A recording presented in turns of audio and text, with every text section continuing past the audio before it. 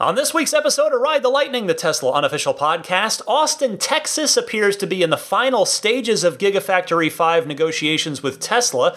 A handful of welcome customer-requested new software features are rolling out imminently. Your chance to see the Cybertruck on display right now, and more.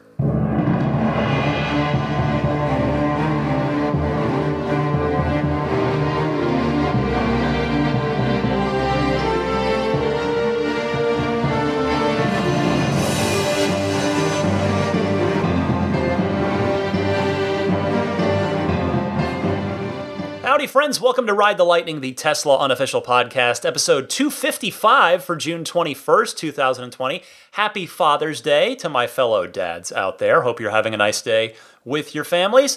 There is plenty to talk about this week, but first I wanted to quickly follow up on a point from last week.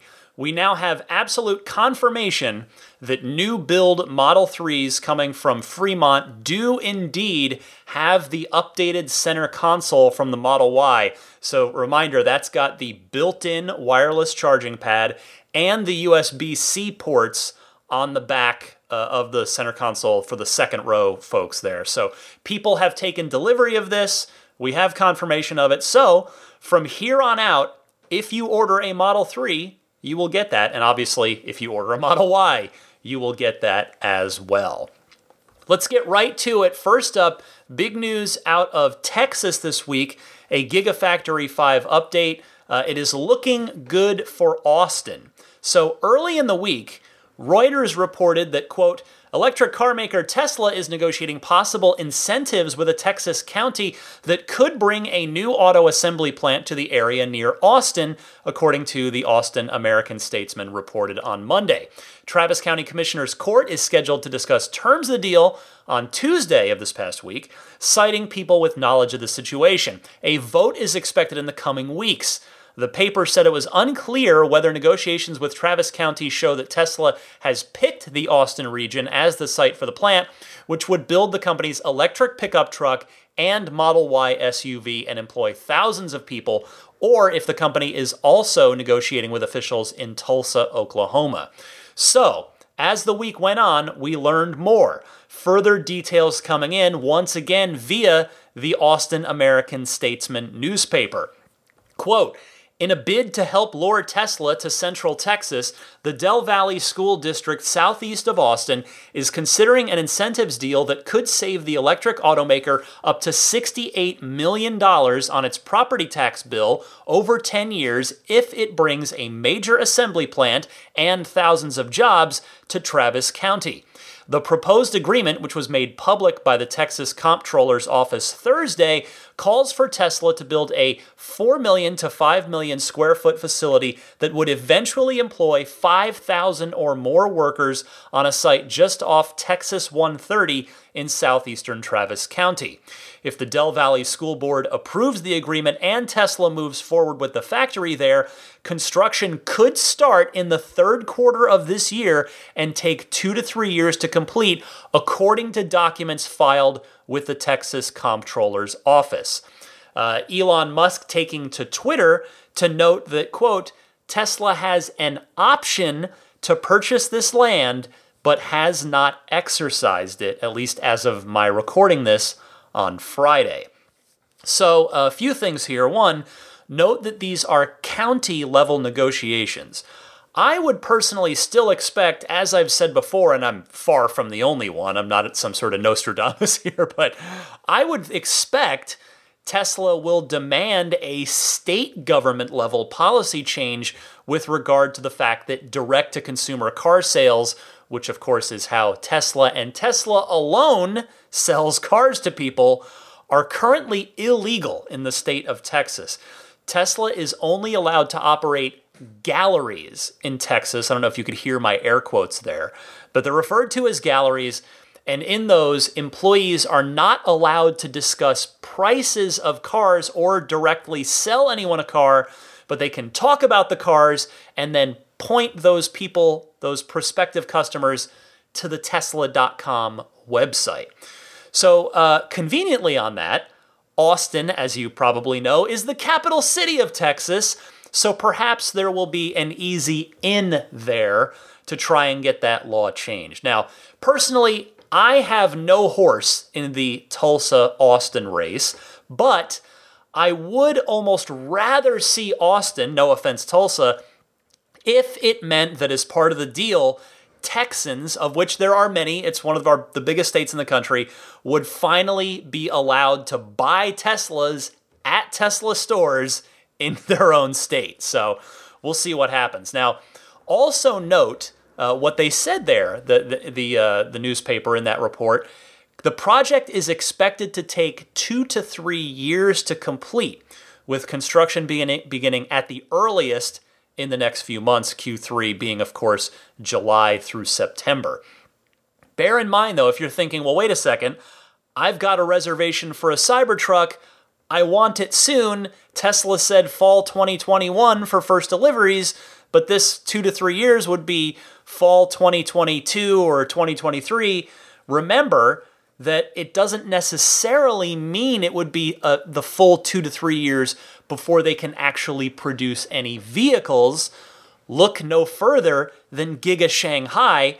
They got up and running in 12 months from nothing, from a patch of land to an operational factory pumping out cars, Model 3s in that case, in 12 months, but construction very much continues at Giga Shanghai as the factory expands, and then they're going to be using that expansion to build, they're going to put in a Model Y assembly line in Giga Shanghai. So I would imagine Tesla will no doubt try and get those Cybertrucks coming out of there as quickly as they possibly can, provided, of course, that the fall 2021 timeline on the Cybertruck is still accurate. We don't know, we haven't heard otherwise. We also haven't heard any confirmation that, yes, we are still on track, but to take the optimistic side of it, we also haven't heard anything to suggest, officially or unofficially, that the Cybertruck won't start delivering in the fall of 2021. So it looks like this Gigafactory 5 race is now Austin's to lose, although it is fair to mention Elon did note on Twitter late this week, quote, "We are considering several options." He no doubt probably needs to say that, and I don't doubt that he's telling the truth. Elon is not one to flat out lie, but it does seem as though Austin is now the prospective winner, and at worst a finalist, one of which of course we already more or less knew between Tulsa and Austin. But there you go. We'll see when this thing, if and when this thing locks in, if it is indeed going to be Austin. But if you're in the Austin area, you may be welcoming Tesla to your backyard very, very soon. Next up this week, our favorite white hat Tesla hacker, Green the Only, is back with another interesting find in the firmware code.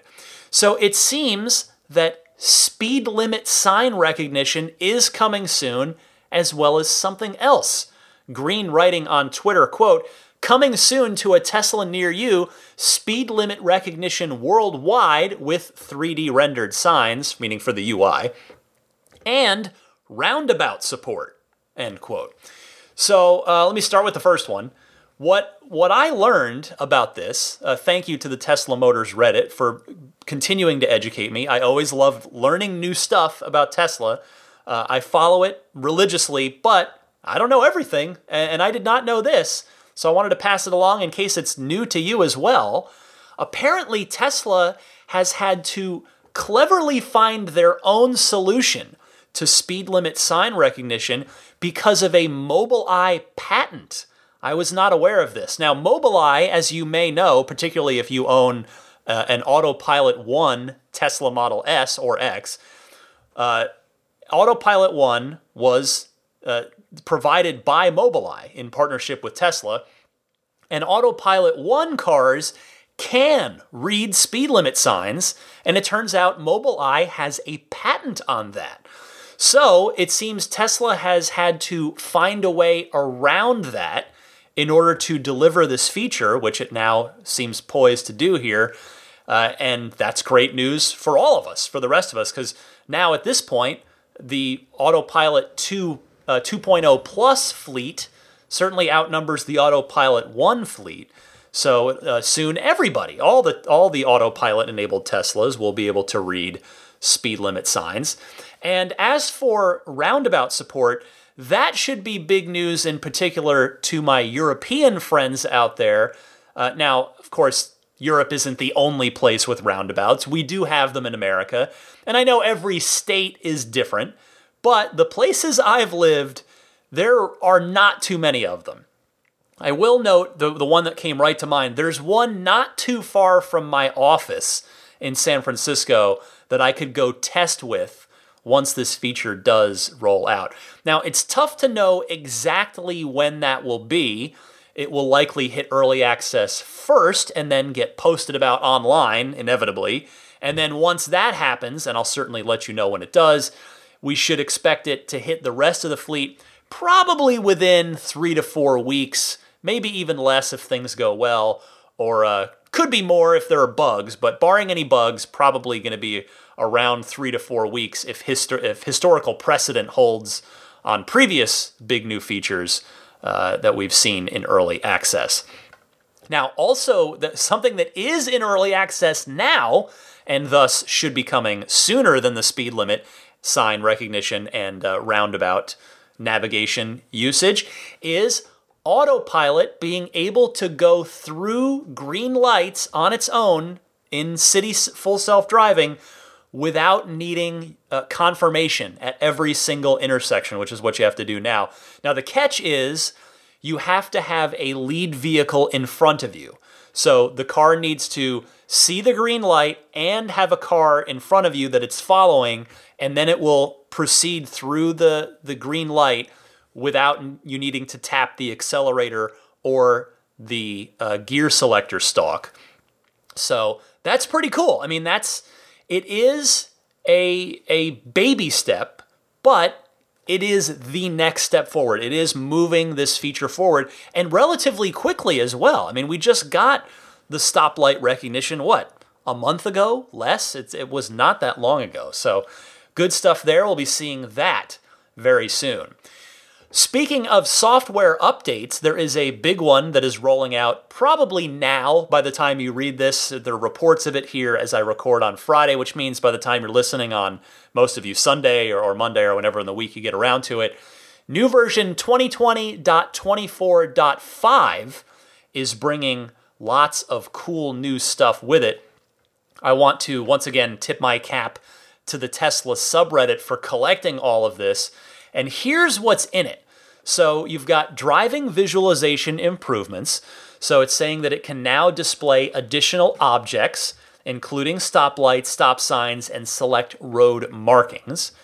So that's another little addition. The actual UI, what it's rendering out there on the left side of your Model 3 or Model Y screen will be a little more detailed. Next, backup camera improvements. You can now view video streams coming from your side repeater cameras for added visibility around the vehicle. So all you got to do is turn your backup camera on, and there it will be. When the backup camera is visible, simply swipe to display the repeater camera video feeds. This will also, so this is for reverse, and by the sound of it, it sounds like if you just turn the backup camera on, you can, which you can do while you're driving, of course, in any Tesla, that you can turn these on as well. So that is really nice to see.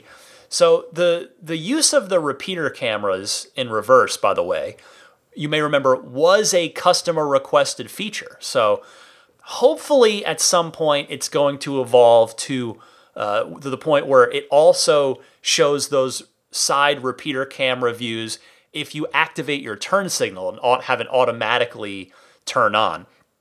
Elon has addressed that on Twitter previously and said that that's actually a more difficult problem than it might seem, but hopefully that means this is one step of the way towards Tesla getting there. Now, the next bit is another good one, dashcam viewer improvements. To make Sentry mode videos easier to review, in the car obviously, we have added a red dot along the video scrubber to indicate the moment when a Sentry mode event was triggered. When playing a Sentry Mode video, the dashcam viewer will skip ahead and begin playback right before this point. So that, my friends, is just what the doctor ordered. And what's cool about this, this improvement to that feature is coming pretty quickly after the dashcam viewer itself rolled out. And so I'm guessing that the Tesla software team was just as annoyed with skipping through every single clip to find the actual incident as the rest of us were. And again, this is all stuff that didn't come with the cars. I mean, it does now if you're taking delivery of a new car, but it's all just stuff they've added for free, and I absolutely love that. The next one, yes, there is more. Walk-away door lock improvements. You now have the option to disable walk-away door lock when your vehicle is parked at home. So another one commonly requested by people. A lot of folks have wanted that disabled in their homes so that the car just can stay unlocked in your garage where it's perfectly safe and secure. So that's another welcome one. And there's one more of note. There are actually a few more things, but the one more of note that I wanted to point out is the cabin-facing camera that the Model 3 and the Model Y all have. That it has been, I've said this before, it has been the one completely unused, to not sound harsh, but the one useless part in the entire car to date. Well, that ends now because Tesla is activating it if you opt in. So here's the description. Help Tesla continue to develop safer vehicles by sharing camera data from your vehicle. This update will allow you to enable the built-in camera above the rearview mirror. If enabled, Tesla will automatically capture images and a short video clip just prior to a collision or safety event to help engineers develop safety features and enhancements in the future. And they note, as usual, you can adjust your data sharing preferences by blah, blah, blah. So you can go turn that off if you want. And they note, cabin camera images and video clips will not be associated with your vehicle identification number to protect your privacy. So, crash monitoring purposes for the cabin-facing camera. My question is, I wonder what Tesla intends to learn from that. That traditional crash testing with crash test dummies doesn't already tell them. So my hope on that is at some point down the road, maybe within the next year or so after Tesla has gathered a reasonable sample size of data from this, I hope we get some kind of report about how Tesla, like what they've learned and how they're improving the car as a result of using these cabin-facing video feeds and screenshots when crash events or, as they say, safety events happen. So very curious to see what that one turns into. Next up this week, it's a busy week. Remember back at the Q1 earnings call when Elon talked about the Model S flirting with 400 miles of range, but it was unofficial because the actual, I think it was 392 was what it was officially rated at by the EPA, and Elon claimed that the EPA, that according to the car logs, the EPA left the door open overnight, and so the car didn't go to sleep, which caused the battery to drain more than it should have, and so the car did not earn a 400-mile EPA rating. Well, that flirtation with 400 miles is no longer flirting, and seemingly the car door was properly closed in the retest because now it is official. The Model S Long Range Plus has an EPA rating of over 400 miles, 402 miles officially. Elon posted on Twitter to announce it, followed by a blog on Tesla.com that has more details. I want to read you some of that here. In fact, most of it, because it is of interest to hear exactly how they achieve this within the same car, what they've done to now get it to 400 miles. They wrote on the blog, Starting today, all North American Model S Long Range Plus vehicles have an official EPA-rated range of 402 miles, representing a nearly 20% increase in range when compared to a 2019 Model S 100D with the same battery pack design. This significant achievement reflects Tesla's obsession with efficiency and energy frugality and is realized through several changes, both iterative and transformational, in core hardware and system architecture development by the Tesla engineering, design, and production teams. These changes went into production earlier this year when we first started manufacturing Model S Long Range Plus at our factory in Fremont, California. All Model S Long Range Plus vehicles will receive the new 402-mile rating. So the way they've done it, this is now they're detailing how they got here. First is through significant mass reduction. They write, mass is the enemy of both efficiency and performance, and minimizing the weight of every component is an ongoing goal for our design and engineering teams. Several lessons from the engineering, design, and manufacturing of Model 3 and Model Y have now been carried over to Model S and Model X. This has unlocked new areas of mass reduction while maintaining the premium feel and performance of both vehicles. Additional weight savings have also been achieved through the standardization of Tesla's in-house seat manufacturing and lighter weight materials used in our battery pack and drive units. Next, the new Tempest Aero wheels and tires. Tesla writing, our newest 8.5-inch wide Aero wheels, which are a little narrower, reduce aerodynamic drag compared to the previous wheels on Model S Long Range, and when paired with a new custom tire specifically engineered to reduce rolling resistance, add a 2% improvement to overall range. Which is, not insignificant when you're talking about a car going from 350, I guess last year was, I guess a year ago it was 335 for the 100D. So, 4% of that is not, what is that? It's like 12, 13 miles. Next, increased drive unit efficiency. In our rear AC induction drive unit, we replaced the mechanical oil pump with an electric oil pump that optimizes lubrication independent of vehicle speed to reduce friction. Further improvements to the gearbox in our front permanent magnet synchronous reluctance motors shared with Model 3 and Model Y have resulted in a further increase of 2% more range while driving on the highway, which is always good because typically higher speed in an electric vehicle will reduce range more quickly. So there's specifically a highway speed optimization there with the drive unit. And then they note as well that this is partially achieved via maximizing regenerative braking, aka the hold braking feature, which you're all already familiar with. Now, Elon noting in a follow-up on Twitter, quote, all Model S cars made since late January have 402 miles of range. Now, of course, this does not apply to Model S Performance because they are wringing a lot more power out, so your range there remains 348 EPA-rated miles there. But anyway, Elon noting that the long-range cars since late January have 402 miles of range. He says, this is just making it official.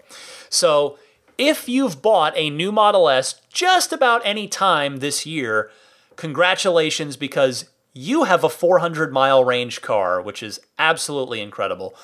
Worth noting, too, I just want to note this here, 400-mile range Model S that starts at $75,000. Now, I understand $75,000 is still a lot of money. That's not a cheap car overall, but think about the fact that 8 years ago, the 265-mile range Model S started in the 80s, in the $80,000 range, and went up from there as you optioned it with things like the tech package, and if you went with a P85 for performance. So Tesla has come a long way very quickly. Another quick point here I want to mention.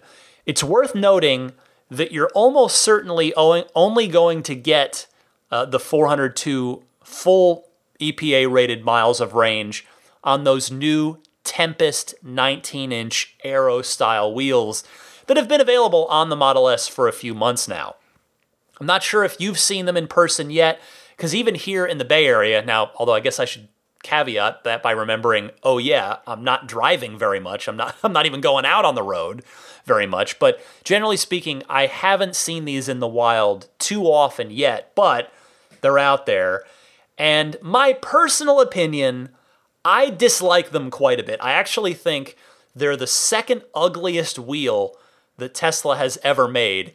And you have to go pretty far back. In fact, speaking of, I was just talking about the 2012 Model S, you have to go back to 2012 and a bit into 2013 to find what is, in my humble opinion, I know wheel design, very subjective, but in my opinion, the ugliest Tesla wheels ever made were the original Model S Aero wheels. Yes, it was an option.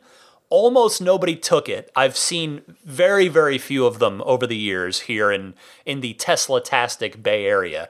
But it is exactly what, I mean, if you just Google it, Model S Aero wheel, you'll see it was very much a sort of a precursor to the nicer Aero wheel design that the Model 3 would get in 2017. But not my cup of tea, this new Tempest 19-inch Aero style wheel. It just, to me, it doesn't look right on what is a very, very sporty and muscly Model S body. But hey, again, to each their own. So I'll add to that by just saying it remains to be seen now in real-world testing what the range penalty is going to be off of that 402 miles of EPA-rated range if you're using the 19-inch Slipstream wheels, which are actually the default ones that come on the car, or if you step up to the 21-inch twin turbine wheels. Presumably, it's 2% against the Slipstreams because, I just read you the bit about the Tempest wheels and the efficient tires, if you go with that package. But the 21-inch will obviously be a bigger range hit than that. Unfortunately, the Tesla design studio no longer shows the range differences between the various tire and wheel choices, which it used to do, and I appreciated that. I wish it still did it because I think it's only fair to prospective buyers that they know that certain tire and wheel selections are going to affect their range. So, nevertheless, I do want to say in all sincerity, congratulations to the entire team at Tesla. The pace of improvement, again, I know I've said this a million times, but they deserve credit for it every time. The pace of improvement at Tesla simply continues to astound me. Even after I've followed this company so closely over the past 10 years, it's just amazing how quickly they get better and better and better with these vehicles. I love it.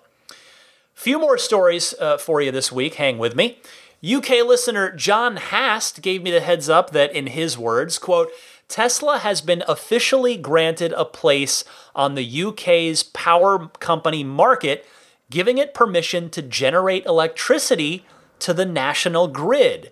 And John kindly gave me a link to the official release about this, which says in excerpt, quote, the Gas and Electricity Markets Authority hereby gives notice pursuant to Section 6A.5 of the Electricity Act of 1989 that on June 12, 2020, an electricity generation license was granted under Section 6.1a of the Act to Tesla Motors Limited, authorizing it to generate electricity in the area specified in Schedule 1 for the purpose of giving a supply to any premises or enabling a supply to be so given, end quote. Well, that means that Tesla could start producing and selling clean, renewable solar energy as a utility company, basically. Megapacks could also come into play like on this, such as the one down in South Australia. I mean, hey, if Tesla's going to get into the energy providing market, you might as well start in the UK. Start on a relatively small island nation. No disrespect to the UK, because there you can kind of get a feel for it before you expand out from there to larger geographic territories. It's going to be really interesting to see just how this does scale over time, and to see how big of a part it ends up playing in Tesla's overall business in the coming years. So thank you, John. Good stuff there for Tesla in the UK.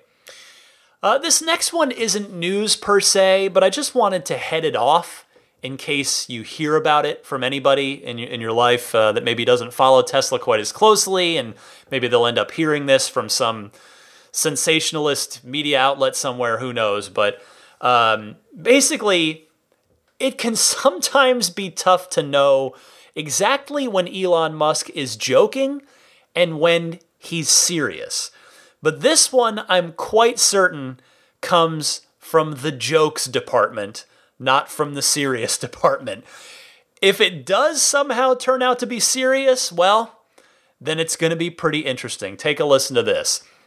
Elon was asked on Twitter, someone wrote to him saying, "I would like to have a feature where I can zap people from my phone with the camera if they enter my home, like a remote taser edition."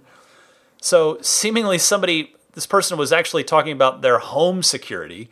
But Elon, it was tagged to Elon, and he replied saying, quote, "comes standard with Cybertruck." So he is joking, my friends, just to be clear. At least I'm about 95% sure that he's kidding on that one, but it was pretty funny, and in case you do hear about it, I wanted to pass it along. Just two more quick things. Speaking of the Cybertruck, it is on display right now, as you hear this, at the Peterson Auto Museum in Los Angeles, near downtown Los Angeles. It's in the lobby, and it's only there for 1 week. It's only there through Friday, June 26th. So that's it, just this week as you hear this show. I can say I don't know what their social distancing COVID-19 policies are, but you can go see this thing in the flesh, or I suppose in the stainless, if you want to. It's there, and I highly recommend, if you feel comfortable venturing out into a public space, it is worth seeing. If I were closer, I would go, because I was obviously so fortunate to not only see it, but to ride in it. But as I've said before, that the Tesla events are always at night. And like I said when I talked about the clip of the Cybertruck from Jay Leno's garage, seeing these prototypes, seeing these cars in daylight is just a completely different deal, whether it's Roadster, whether it's Cybertruck, what have you. So this is a chance to see, it'll be indoors, obviously, but under better lighting, better, than what was going on at Tesla at night at the Cybertruck unveiling. So now, presumably as part of their social distancing COVID-19 policies, you do need to book tickets in advance for this and in a certain time window. So presumably that's how they're controlling attendance. So I know that much. So again, if you're in LA or going to be in LA this week and want to check out the Cybertruck, you can get tickets at peterson.org/tickets. Now, Peterson Auto Museum is spelled a little differently than you might be thinking. It's Petersen, not Peterson, Peterson.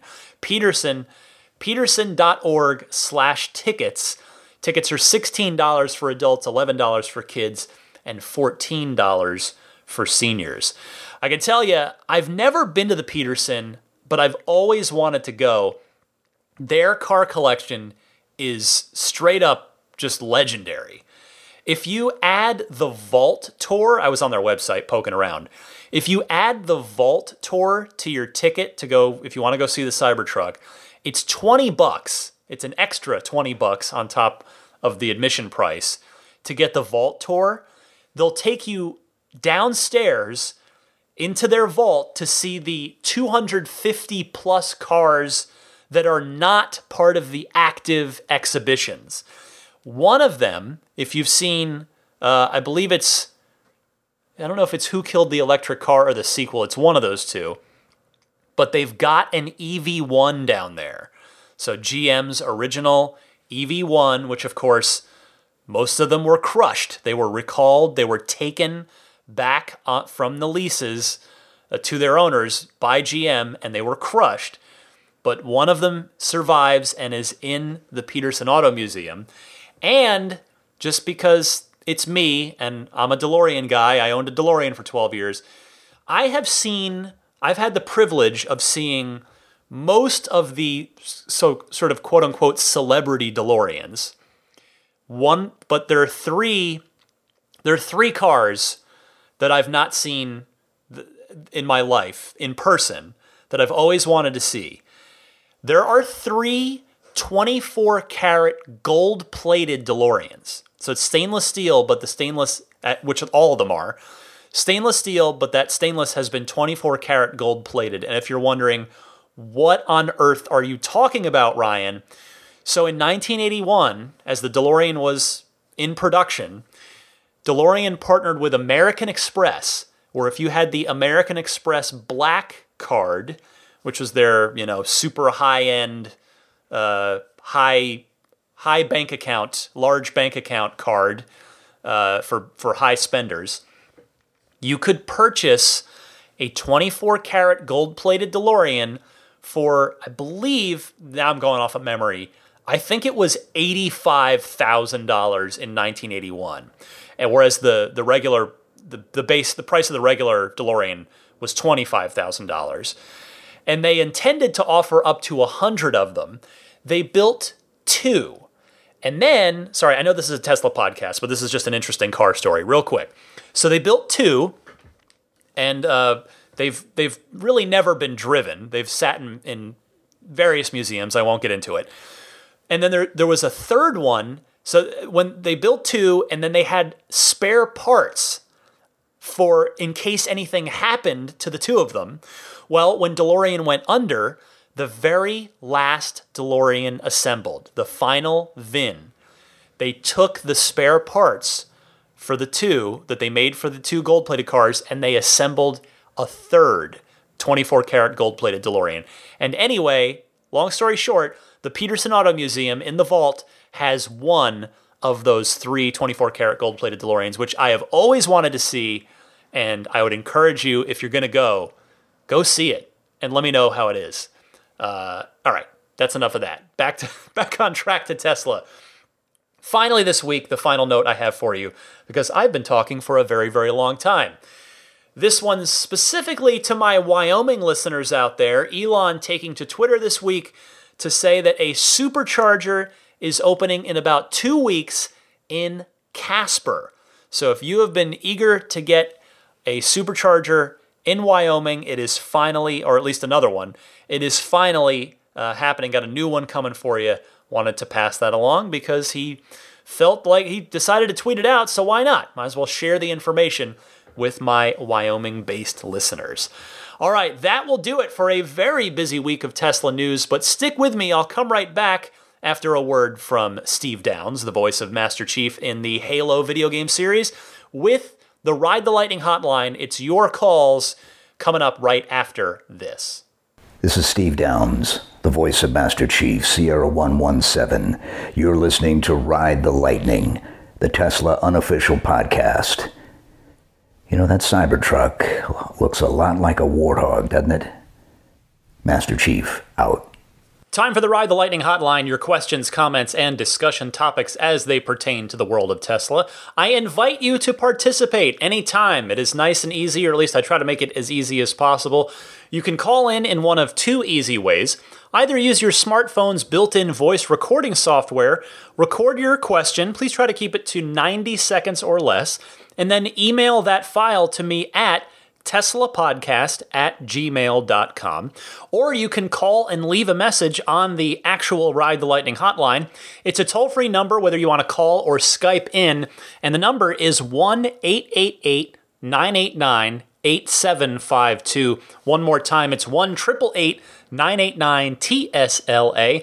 And if you know someone special with an upcoming birthday, anniversary, graduation, or some other special occasion, you can give them a unique gift of recorded voices from friends and family telling them why they're special.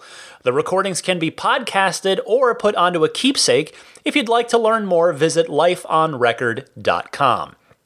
Ryan from Lancaster, Pennsylvania is up next with a charging question that hopefully I can help him out with. Ryan, welcome to the podcast. Hi, Ryan. This is Ryan from Lancaster, Pennsylvania, and I just wanted to call and ask the questions about home charging a Tesla. My wife and I decided to purchase a new Model Y for her. The thing is, we are moving to a new home in 7 to 8 months. The new home will have a wall connector installed, but in my home now, I do not have any electrical or anything for the mobile charger or the wall connector. So I would need to have an electrician install that for me. Do you recommend a wall connector now so I can transfer that to a new home, or the mobile charger, which I would still need a 240 volt outlet to be installed as well? Or I guess one option is there is a V3 supercharger about 15 minutes from my house. I guess we could go there every few days to charge up, but it would be a pain in the butt for 7 to 8 months. I was just wondering what you would recommend for us. Anyways, love the show. I have a 2-hour commute every day to work, and I've been listening to your show for the past several weeks, and it's been a lot of fun. So I appreciate all the time that you put into the show. Thank you. Fellow Ryan, thank you very much for the kind words about the podcast. I sincerely appreciate that. Well, I'm happy to tell you what I would do in your position based on what you've told me, and hopefully you might find that helpful. So first, with your long commute that you mentioned, and the fact that you already said that the supercharging option would be annoying to you, let's go ahead and strike that right off the top. You mentioned a 2-hour commute. You're not going to want to spend time on top of that having to go out of your way and go supercharge as well on a regular basis. So that leaves the home charging options. If I were you, I would go ahead and buy the wall connector and install that if I were you, since, as you mentioned, you could take it to your new home with you. You could technically take a NEMA 1450 outlet with you too, but you're probably not going to do that. Whereas the wall connector, you could hang it right up and then take it with you when you move. I'm going to mention just one other thing that it sounds like you've already considered, and you kind of mentioned that you don't really have any other power options there, but just in case, if you happen to have a dryer outlet nearby for your laundry, nearby where the car is going to be, you could run the NEMA 1430 adapter and just run the cord charge that way. Like I said, it's a $30 adapter that you'd need to buy from Tesla. I bought one for when I'm at my parents' house the last 2 years I've driven down over the holidays, because thankfully the laundry room is right off the garage, so I can easily just plug right into the dryer outlet from there. So maybe if that could be possible for you, then you wouldn't have to install anything prior to your move, and that would save you some money. But one way or the other, I hope that helps. Tim is next and wanted to talk about, a couple things. I'll let Tim take it away. Hi, Ryan. This is Tim calling. I just wanted to get your thoughts on 2 autopilot-related subjects. First one being automation of the charging process. Seems to me like this would drastically improve the Tesla ownership experience, as well as introduce things like virtual queuing.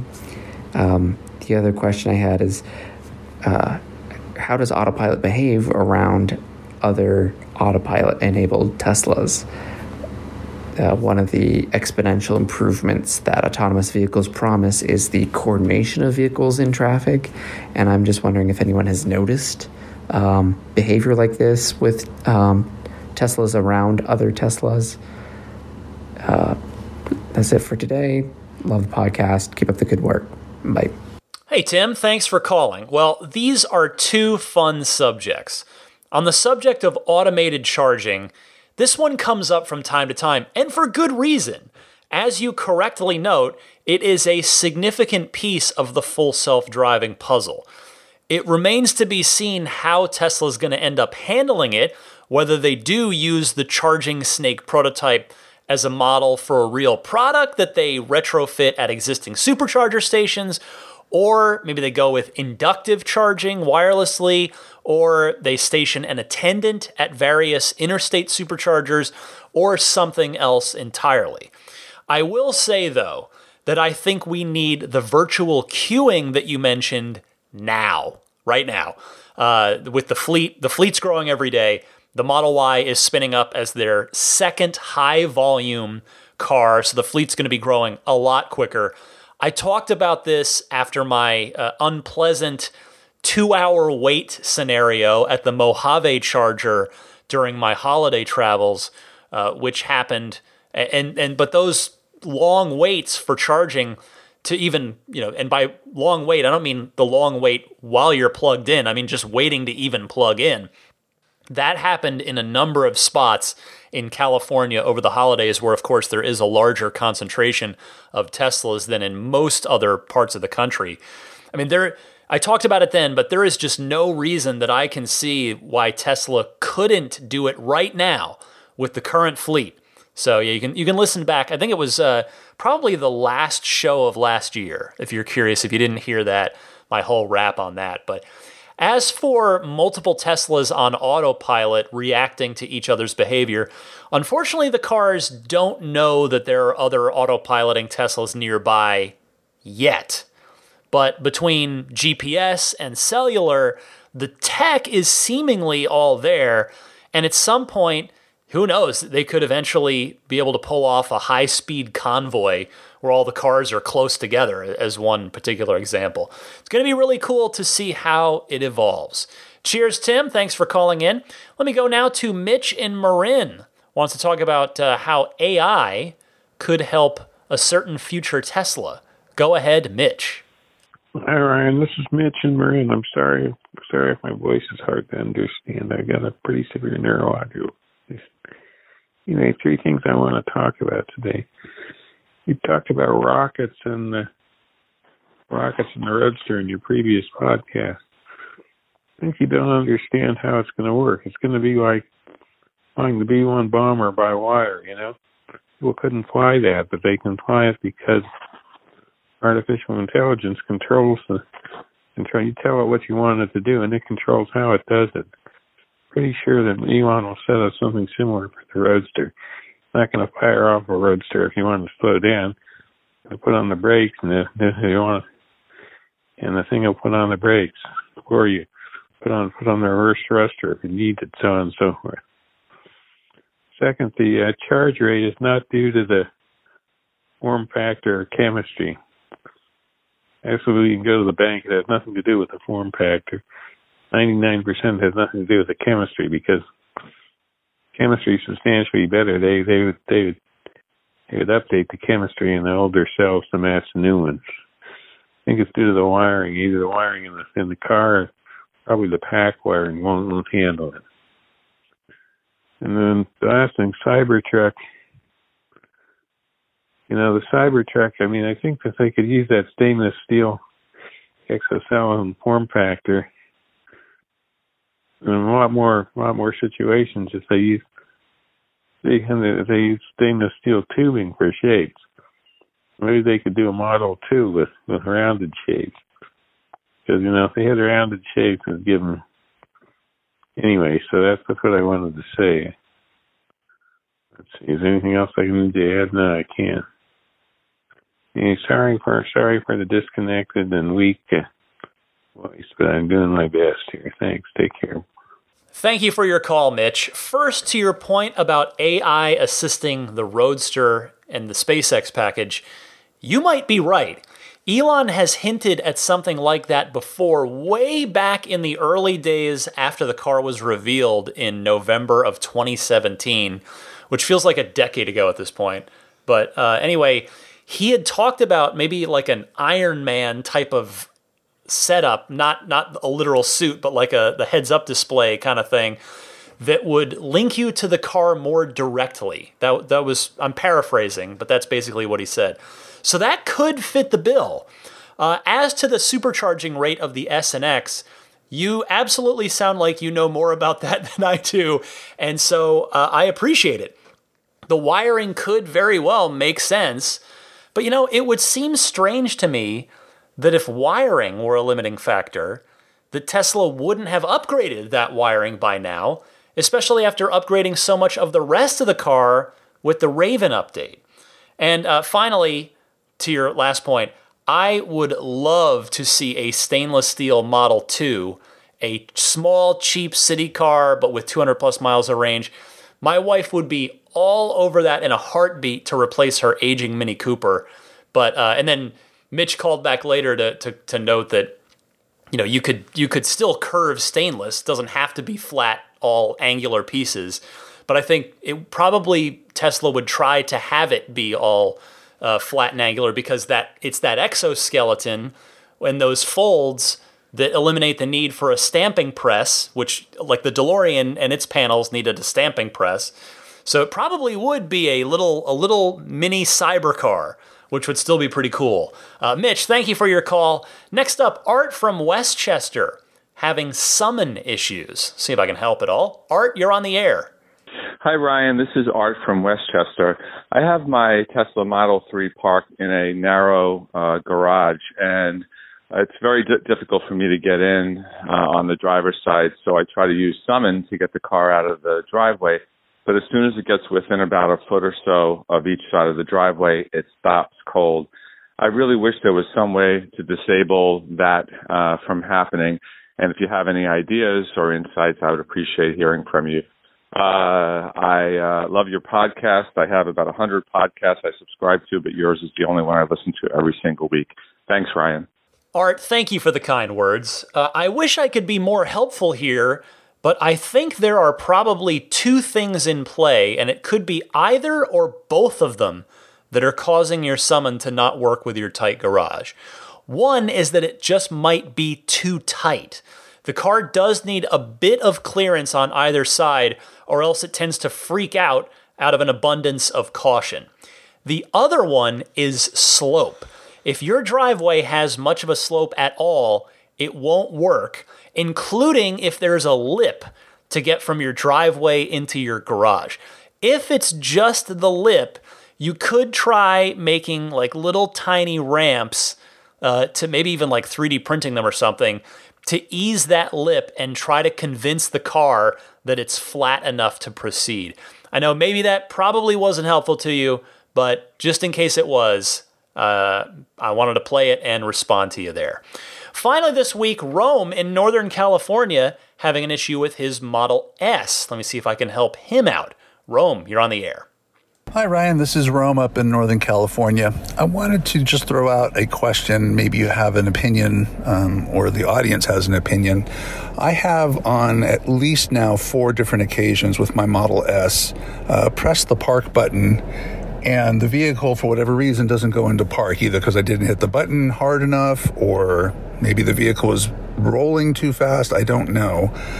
But I'm of the opinion that maybe we should have the option of having a tone that plays when you press park. I don't know if other people have run into this, but I've almost rolled the car with creep. That's the word. I've had the car almost creep into things because I've pressed the park button and the car was still in drive and it has moved forward, and I didn't catch the fact that it didn't go into park.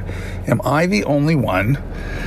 So I just thought having an option for a tone or some sort of confirmation for the car being in park might be a nice thing. Not everybody might want it, but some people might. That's all I got to say. I love your show. Keep it up. Thanks. First, Rome, I like your idea why not have an optional chime for that, just as an extra layer of confirmation? It's the same type of thing as the walk-away lock confirmation honk that you can enable if you want to, just as that extra level of making sure you know the car did what you wanted it to do. So I am totally with you there. Second, that does not seem like normal behavior for the car. If you weren't already planning to do this, you might want to have the service center take a look at it the next time you happen to take it in for something. I mean, it can't hurt to check and see if there's something going on, maybe with the stalk control itself. Great to hear from you as always. Great to hear from everybody who takes the time to call in here on the Ride the Lightning hotline. Again, I sincerely appreciate it. I love this part of the show. I love hearing from you. So feel free to give me a call anytime if you've got Tesla on your mind and want to talk about it. I gave you the call-in info at the top of the segment, so check that out, and I look forward to your call. Stick with me, though. I'm not quite done. I will tell you what I've been doing with my car, give you a pro tip of the week, and a new friend of the show, new product to mention here at the end coming up too. So stick with me for all that right after this.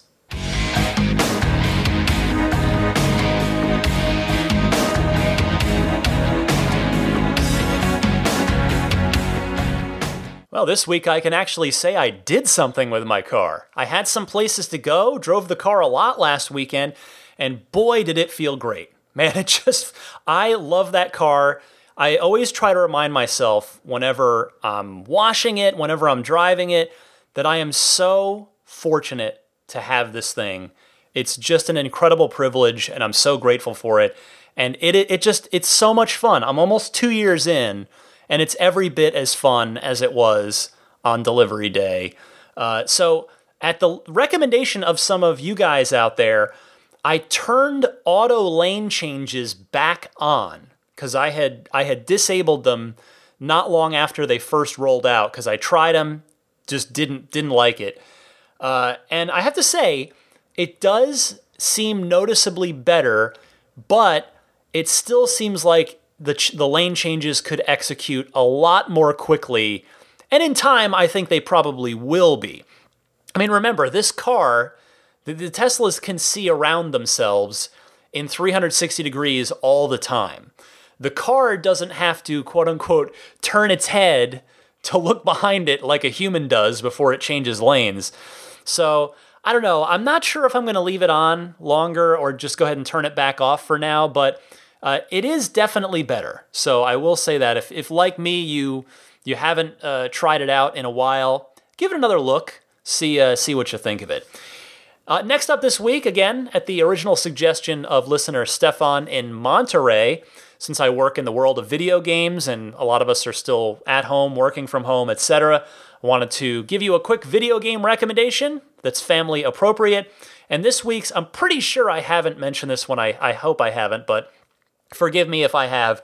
The game is for the Nintendo Switch, and it is The Legend of Zelda Link's Awakening, which is a remake of a Zelda game that was for the Game Boy, their black and white handheld that came out in, I think, 1989. The game Link's Awakening was from a little after 89, I think, but it was a pretty old game, so it's a very classic style Zelda, top down, sort of 2D, but the art style is gorgeous, and probably a lot of you, like me, I mean, I've been playing video games my whole life, but I never played Link's Awakening.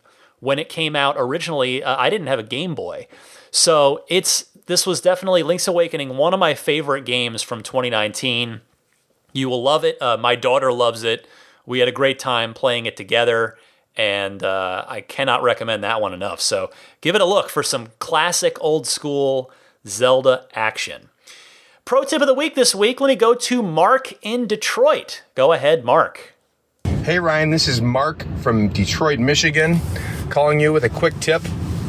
I don't think I've heard anybody report this, and so if somebody has, I'm sorry to duplicate it. But I was riding home tonight, and by accident, right before I said, "Hey Siri," I hit the button on my steering wheel, and wouldn't you know that Siri popped up through the Tesla system speakers and did exactly what I asked her to do. So I think that somehow got baked into the software. So I think it's worth sharing that with your listeners, because I have a feeling a lot of them would love to just hit a button and see it pop up on the screen.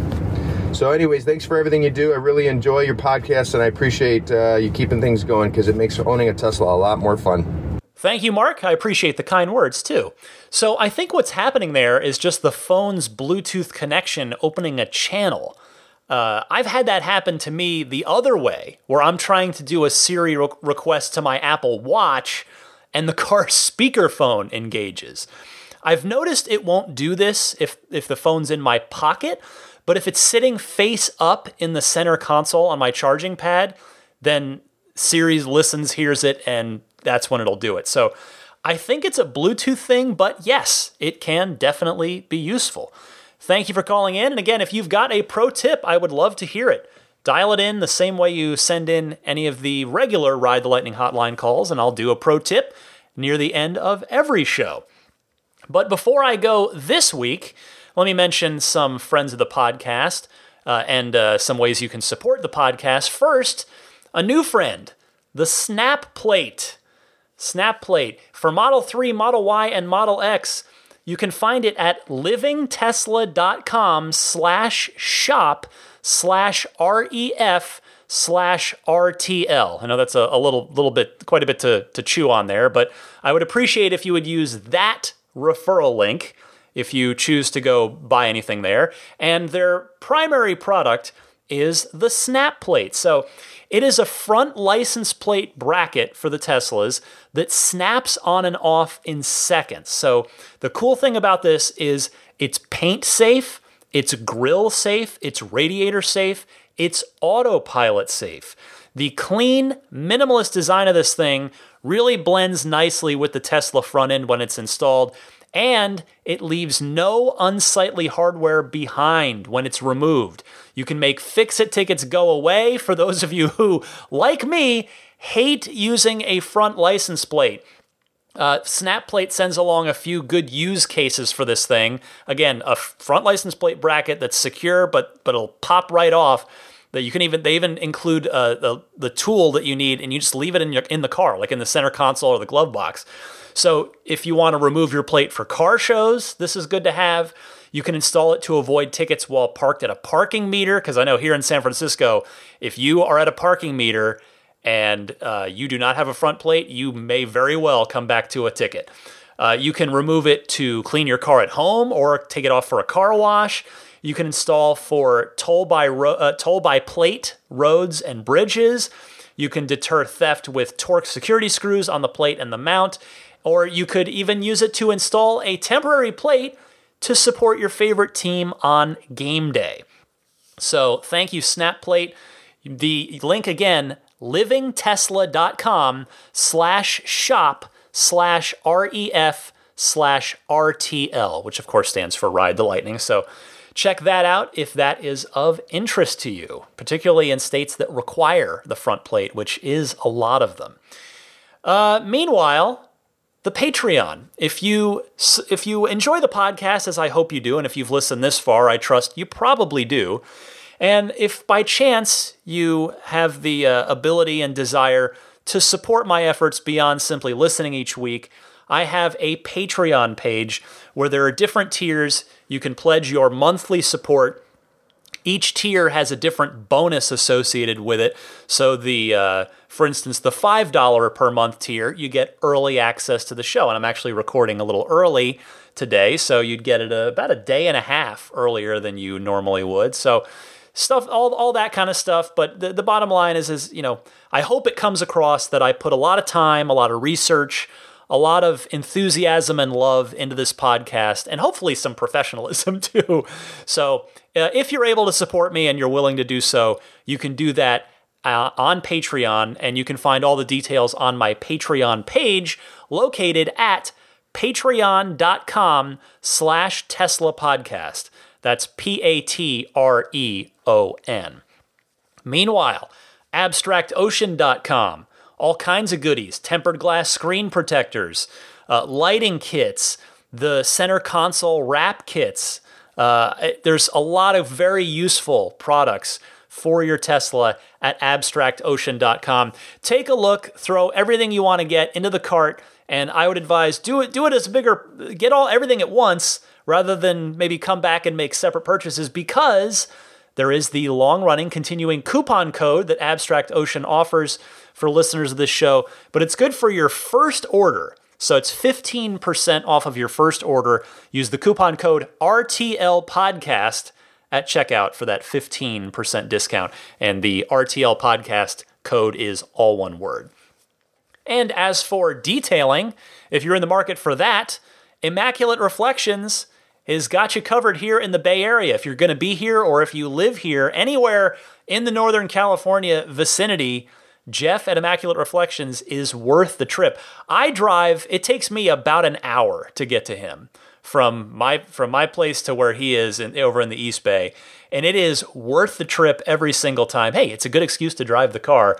Jeff does incredible work, very professional. He's also a wonderful human being to boot. He's a perfectionist, very reputable, honest, professional, talented detailer, and he does offer discounts to listeners of this show. So whether you want to do a ceramic coating, a paint protection film, either on part or all of the car, or paint correction, he's got it. He'll do whatever you want to do.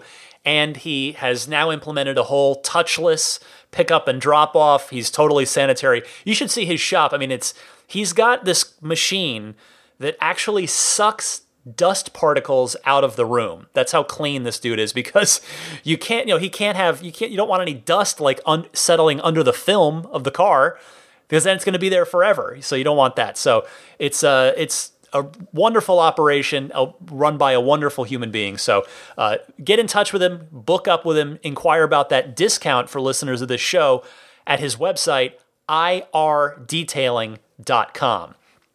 Meanwhile, Jada wireless charging pad, yes, it's now included in all, well, not the Jada one, but a wireless charging pad is now included in all new Model 3s as well as the Model Ys, but there are plenty of you out there, plenty of Model 3s out there that at this point in time, 99.99% of all Model 3s do not have a wireless phone charging option. So there's still plenty of a market out there for Jada's new and improved, the version 3 of their wireless charging pad. Nicer, grippier materials, and it charges faster than ever.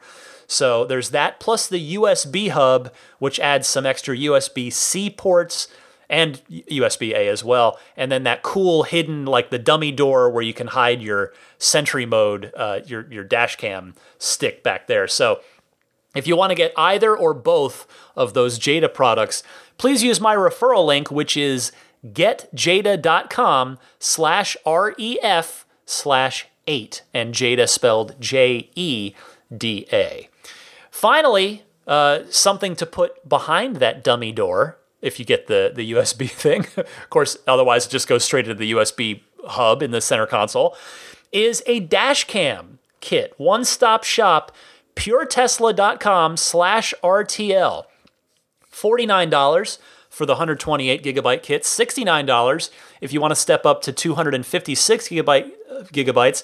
It comes fully formatted. You take it straight out of the package, plug it right into your car. It's ready to go, and it is designed for the constant reading and writing that the dash cam and Sentry mode do. So it is a long-term awesome solution for dash cam and Sentry mode. I've got one in my car.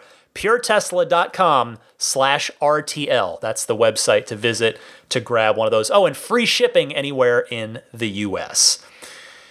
I think that'll about do it. That's all the plugs. A lot of friends of the show, which always makes me happy. Of course, I put all that stuff at the end of the show. I try not to burden you with it earlier in the show. So it's, if you do want to turn it off, you can turn it off. I hope maybe you'll listen to it and find some use out of one or more of those things. Anyway, if you're not already subscribing to the podcast, you can do so on any of your favorite podcast services. It's totally free. It just means that the show will be pushed out to you each week rather than you having to remember to go find it. Subscribe on Apple Podcasts, Google Podcasts, Stitcher, Tune in. That's in your Tesla. Don't forget, you can subscribe and listen right in your car. I'm also on Spotify, and you can listen on YouTube to audio only on YouTube. Subscribe to my channel there. Just search Ride the Lightning Tesla, and you'll find me very quickly on YouTube. That'll do it. I mentioned, of course, the podcast email address, teslapodcast@gmail.com. You can follow me on Twitter or Instagram, same handle both places, DMC_Ryan. And before I go, let me, of course, thank the wonderful Patreon producers. One of the perks of the aforementioned Patreon pledges is at a certain tier, you get your name shouted out in the quote-unquote credits of the podcast here at the end of the show each week. So I want to thank the following folks: Pete White, Wolfgang Obergen, George Cassiopo, David Brander, Jonathan Wales, Alexi Heft, Logan Willis, Robert Miracle, Jason Chalukas, Joe Edgel, Tim Hyde, Lawton from Chicago, Peter Chalet, David Vakil, Ulrich Lassa, Luke A., Eric Randolph, David Nondahl, Jerry and Mary Smith, Brian Hope, Bill Royko, Lyle Austin, Joel Sapp, Dory and Steve Guberman, Daniel Grummer, Jeremy, Tesla Owners Taiwan, Jeremy Harris, Rob Brewer, Ron Lee, Chris Konesnik, John Cody, Matthew Wright, Charlie Gillespie, Kaz Barnes, Neil Weaver, David Perella, Sunil Joseph, Dennis Peak, Will Stedman, Evitricity UK, Stig Mickey Jensen, Jeff Angwin, Chase Cabanillas, Richard Folkers, Matt Kalin, Trenton from Myrtle Beach, the Lydia family, Michael Regal, Mark Eversole, Ish, Ramey from TeslaProTips.com, Chris Beach, Aaron Altschul, Steve Radspinner, Jared Brown, and Jerome Strack. Thank you all so much for your continued support, particularly at the producer level. That is incredibly generous. I do sincerely appreciate it. All right, time for me to hit the road. I wish you a safe, healthy, and happy week. And of course, I will be back next week, every Sunday at 9 a.m. Eastern, 6 a.m. Pacific. Happy electric motoring until then, my friends.